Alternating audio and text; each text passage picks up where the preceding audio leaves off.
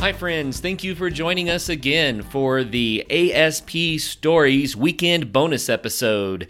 Join us on Mondays and Thursdays where we interview amazing guests where they share with us about their adventure sports and the amazing feats that they have done. But ASP Stories is where we get to listen in as authors read their adventure stories to us. So sit back with your hot cup of tea or coffee and kick off your adventure-filled weekend by listening in while we hear more from ASP Stories.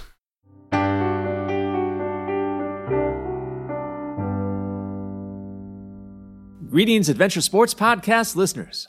This is Brian Snyder of Santa Barbara, California, getting ready to share with you another tale from my off-the-map trilogy of adventure books.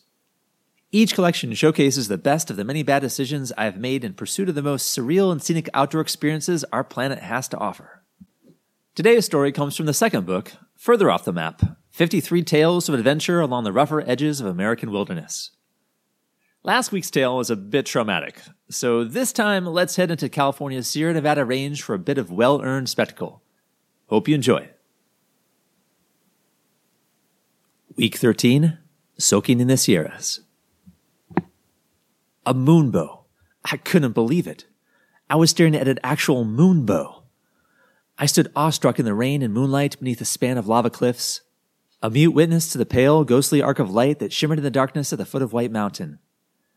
At my back, a half moon shone through a break in the storm clouds, its light refracted by the raindrops falling above my head, creating the exceptionally rare image I saw hovering before me, an albino rainbow. All too soon, though, the drizzle diminished to nothing, and the moonbow dissolved away like a mirage. With a sigh, I watched it go. Seeing the moonbow here in the Owens Valley helped diffuse my anxiety about what the storms were doing in the high reaches of the Sierras, where the precipitation was undoubtedly falling as snow. Once the massive storm front moved aside, I planned to begin a 6-day trek into the John Muir Wilderness. But considering that the ranger station was receiving reports of 4-foot snowdrifts in the mountain passes, I expected the journey was not going to be as easy as I'd hoped. Luckily, when the hike began, I was able to benefit from the boot prints of those who had escaped the wilderness over the previous 2 days. The route over Bishop Pass into the heart of the Sierras was not difficult to follow, although the first snowstorm of autumn had blanketed the trail in the mountains with a thick layer that was only just beginning to melt through. The range of light glistened even brighter as a result. A palisade of white granite mountains encircled the land beyond the pass. The peaks looked raw and unweathered, as if they had been violently thrust through the crust of the earth only last week. In fact, the range was quite young, by geologic standards. Tectonic shifts had cracked the continent repeatedly over the last few million years, dropping nearby Death Valley below sea level and pushing the Sierras to heights above 14,000 feet. The temperatures at those heights were what had me worried. For the first few days, I labored to reach barren 12,000-foot passes, but before I could set up camp and rest, I had to descend low enough that I wouldn't freeze to death overnight. I pushed myself hard, hiking past sunset until the trees along the trail grew numerous enough to justify building a campfire. Both nights, I still ended up shivering in my sleeping bag, and my right elbow developed a serious case of tendinitis from using hiking poles to propel my body up and down the mountains. I couldn't even lift a water bottle without having pain shoot up my forearm. The second morning, I woke to the sound of a bear fumbling with my bear-proof food canister in a fruitless attempt to pry it open. I was glad I brought it, even though the weight of the heavy plastic had certainly contributed to my injuries. My whole body ached, so I resolved to reach Blaney Hot Springs by evening, believing that the therapeutic effects of the waters would make up for another punishingly long day on the trail. My right arm felt too crippled to risk injuring it further by using a hiking pole, so I leaned on my left pole as I entered Evolution Valley, wishing I had brought an extra supply of painkillers with me. Now, sometimes you have to wonder about the powers of positive intention, because an hour after I started hiking that morning, I stopped to pick up a Ziploc bag that was lying in the middle of the trail. It contained 4 maroon pills embossed with I, too. Ibuprofen! What unbelievable luck! I hadn't expected a pharmacy to materialize in the middle of the wilderness, of course, but this was almost as good. So after a personal record of backpacking 40 miles in 3 days, I arrived footsore and exhausted at Blaney Hot Springs. It was well worth the small detour, and since I'd been traveling off-season, I had the area all to myself. The springs consisted of a scattering of bathwater temperature pools in the midst of a soggy meadow. I couldn't wait to test them out, but first I needed to pitch the tent. A side trail led me to the most idyllic spot imaginable, a hidden pond ringed by willow trees and aspens whose leaves were just beginning to change to gold. Its beauty was doubled by the bright reflections in the still water, so that the place simply shone with the glory of autumn. And better still, someone had left behind a gray inflatable raft, which I instantly and joyfully appropriated for use as a mattress beneath my tent. Normally, I hate sleeping in the backcountry because my bony frame and shortage of body fat make it too easy to feel the hard earth beneath me, even when using an insulation pad. When I lie on my side, it feels like my shoulder is being dislocated in slow motion. So finding an extra cushion waiting for me at the pond was a godsend, my second miracle in one day. I eased my tired body into one of the pools that evening, stepping carefully on the sandy bottom to avoid any muddy patches that might cloud the waters. Oh, such exquisite ecstasy to be given the gift of warmth in this frigid country. The heat slowly seeped into my blood and bones, and the sweat on my skin dissolved into the water, leaving me clean, relaxed, and ready for a comfortable transition into dreams. As the full moon rose and illuminated the steam that danced across the surface of the pool, I remembered the moonbow I'd seen a week earlier, and I thought about how much good fortune had befallen me lately, despite all the physical challenges and inconveniences. It had been hard work, but I now had my own personal oasis. And by pushing myself for 40 miles, I realized I had unintentionally given myself an extra layover day before I needed to return to civilization. I closed my eyes, leaned back until the water rose up to my chin, and didn't give any further thought to the extra day. I already knew exactly how I wanted to spend it. Hey friends, thank you. Thank you for all you do to keep the Adventure Sports Podcast alive and well. You listen to our amazing guests. Thanks for that. You join our Facebook group and you share your adventures. That's awesome. You join our ASP members community for discounts and to support the show. Very cool. You donate to our Patreon site. Right on. But most of all, thank you for believing in the show. Thank you for joining with us to reach others to share the great stuff that adventure sports bring. We believe that adventure sports help people to live richer, more fulfilling lives. We believe that the Adventure Sports Podcast is making a positive impact in the world through physical health, emotional health, environmental health, and relational health. We have set the challenging goal of doubling our listener base by February the 28th. Wow. Really? After nearly 3 years, we want to double the number of listeners in just a few weeks? You bet. And you make it possible because you believe in ASP. Thanks in advance for sharing the dream of a healthier, happier world by telling your friends about the Adventure Sports Podcast. Let's double the good. Together, we can do it. It's official. Winter has arrived, and Bentgate Mountaineering is prepared to help you get ready for your epic winter. Come check out the latest in alpine touring, telemark, NTN, and splitboarding gear. They have brands like Black Crows, DPS, Dynafit, G3, Icelantic, K2, Technica Blizzard, Arc'teryx, Mammoth, Solomon, Volley, Neversummer, Jones, and BCA. And you do need to be safe out there. Bentgate has the latest in avalanche safety gear. They have beacons, airbags, shovels, and probes, and they're ready to help you educate yourself on snow safety. They also rent out gear, so you can get your skis and your boots there, as well as your avalanche safety equipment. What's more, they also have free demo ski days at local resorts, so you can try out the latest gear. Now, how much fun does that sound? So swing by Bentgate in Golden, Colorado, or go to bentgate.com to find your new gear, as well as to get updates on all of their events. You know, we might be smack dab in the middle of winter these days, but spring is really just right around the corner. Make sure you've got one of our lightweight camp stoves ready to go in your pack for when the weather starts turning warmer. Both the 180 stove and the 180 flame are designed to burn the abundant wood fuels you find on the ground instead of requiring you to haul in heavy, messy camp fuels. Take a minute to head on over to our site at www.180tack.com to check out these American-made stoves that are built to last. You'll be helping us, and you'll be helping the Adventure Sports Podcast. Thanks, guys.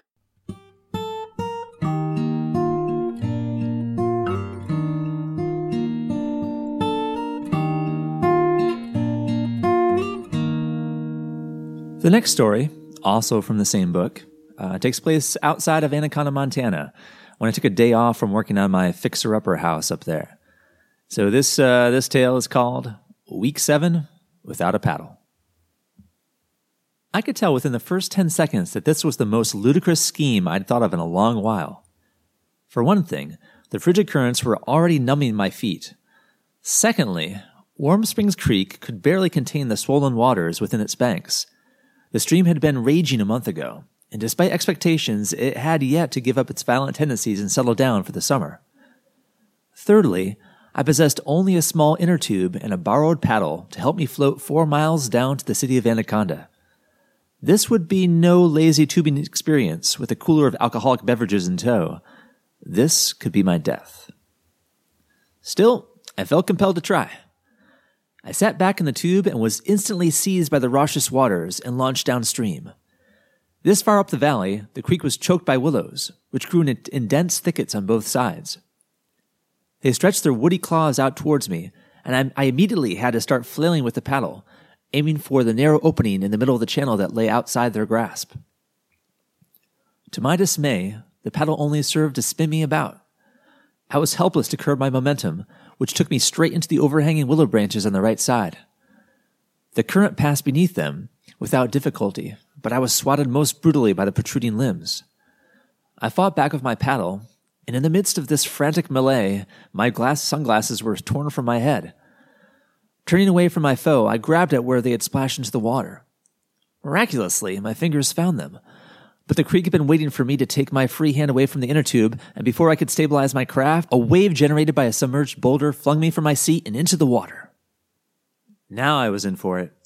The tube was still floating close enough for me to snatch at it, and somehow my glasses had ended up back on my head, but the wooden paddle was swiftly bobbing its way downstream, and I feared it would soon be lost.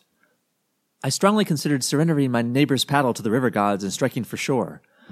A new paddle would be less expensive than medical bills, which were a likely consequence if I decided to continue with this folly. Ultimately, I realized that the current was so strong that reaching a cove on either riverbank would be nearly impossible without an oar to propel me there. My body was being quickly borne downstream towards more rapids, so I slipped back onto the tube to gain a modicum of protection. The paddle rode the choppy surface of the creek not 10 feet in front of me. Cursing my predicament, I gritted my teeth and dipped my hands into the chilly water. The chase was on. Paddling with both arms seemed to bring me no closer to my coveted prize. We were both at the mercy of the relentless current. When the paddle became temporarily entangled in the tendrils of a greedy willow, I knew this might be my only chance. I careened past the object of my pursuit before I could grab it, so I snatched instead at a dead branch from the same tree and held on for dear life. I hoped the paddle was not stuck permanently in the branches, but realistically, I only had a few seconds to learn its fate one way or another. My fingers were slipping, and the current threatened to sweep my tube out from underneath me at any moment. The willow lost its grip on the paddle at the same time as I lost my grip on the willow. Thankfully, a small amount of frantic splashing slowed my progress and brought me close enough to seize the paddle once more. There was no time to breathe a sigh of relief, for the creek continued to rage down its constricted channel, tossing me about on my pitiable vessel. This was madness. I stared downstream into the unceasing waves and thought hard about my chances of reaching Anaconda alive without a life jacket. The puncturing of the inner tube seemed inevitable as well. When I spied a patch of grassy lawn above the left bank, I went for it. My sunglasses fell from my head and disappeared for good, but I surged towards the shore and escaped the torrent of Warm Springs Creek at last. The landowner spied me dripping water along his driveway and smiled. "A bit strong, isn't it?" "Cold, too," I replied, and made a graceless retreat back to my vehicle. 3 miles closer to town, I nervously considered re-entering the creek, but this stretch contained a fallen log that lay a few inches above the surface of the water, blocking off most of the channel. In rafting terminology, this was a strainer, an object that allowed water to sweep through, but which trapped boats and people. If I had come down this part of the stream, I don't think I could have paddled away in time. The log would have decapitated me or brained me. Death again. I still wanted a chance to redeem myself, so I finally drove right into Anaconda and put in at a public park where the creek was wider.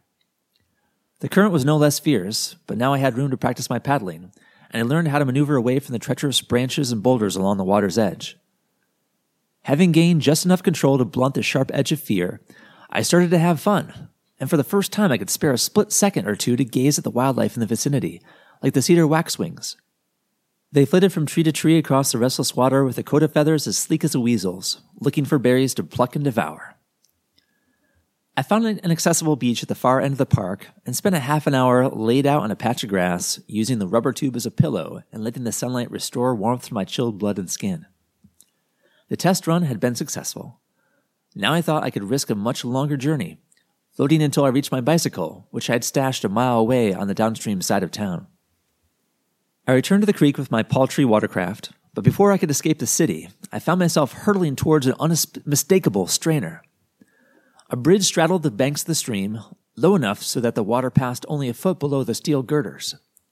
This was the one that could kill me. First would come the concussion, and then I'd get pinned underneath the bridge. I could hear the newspaper editorials in my head saying, "Really, what did he expect was going to happen, going out there in those conditions?" Escape routes along the steep banks of Warm Springs Creek had been in short supply. But as luck would have it, a resident next to the bridge had mowed her lawn right up to the water's edge, and I paddled furiously to reach it. I made it onto land before the current could suck me under the bridge, then crossed the road and plopped back into the creek for the final time. Now I was enthused with pleasure, singing pirate shanties, wielding my paddle like a trusty battle axe, and exulting at having defied death once again. Adrenaline coursed through my veins, triggered by my speed and by the thrill of ever-present danger. But eventually the euphoria was unable to mask the numbing cold that had sunk into my bones. This water contained too much snowmelt to be good for my health. I was never blessed with much in the way of fat reserves, and my body hungered for another break in a sunny field.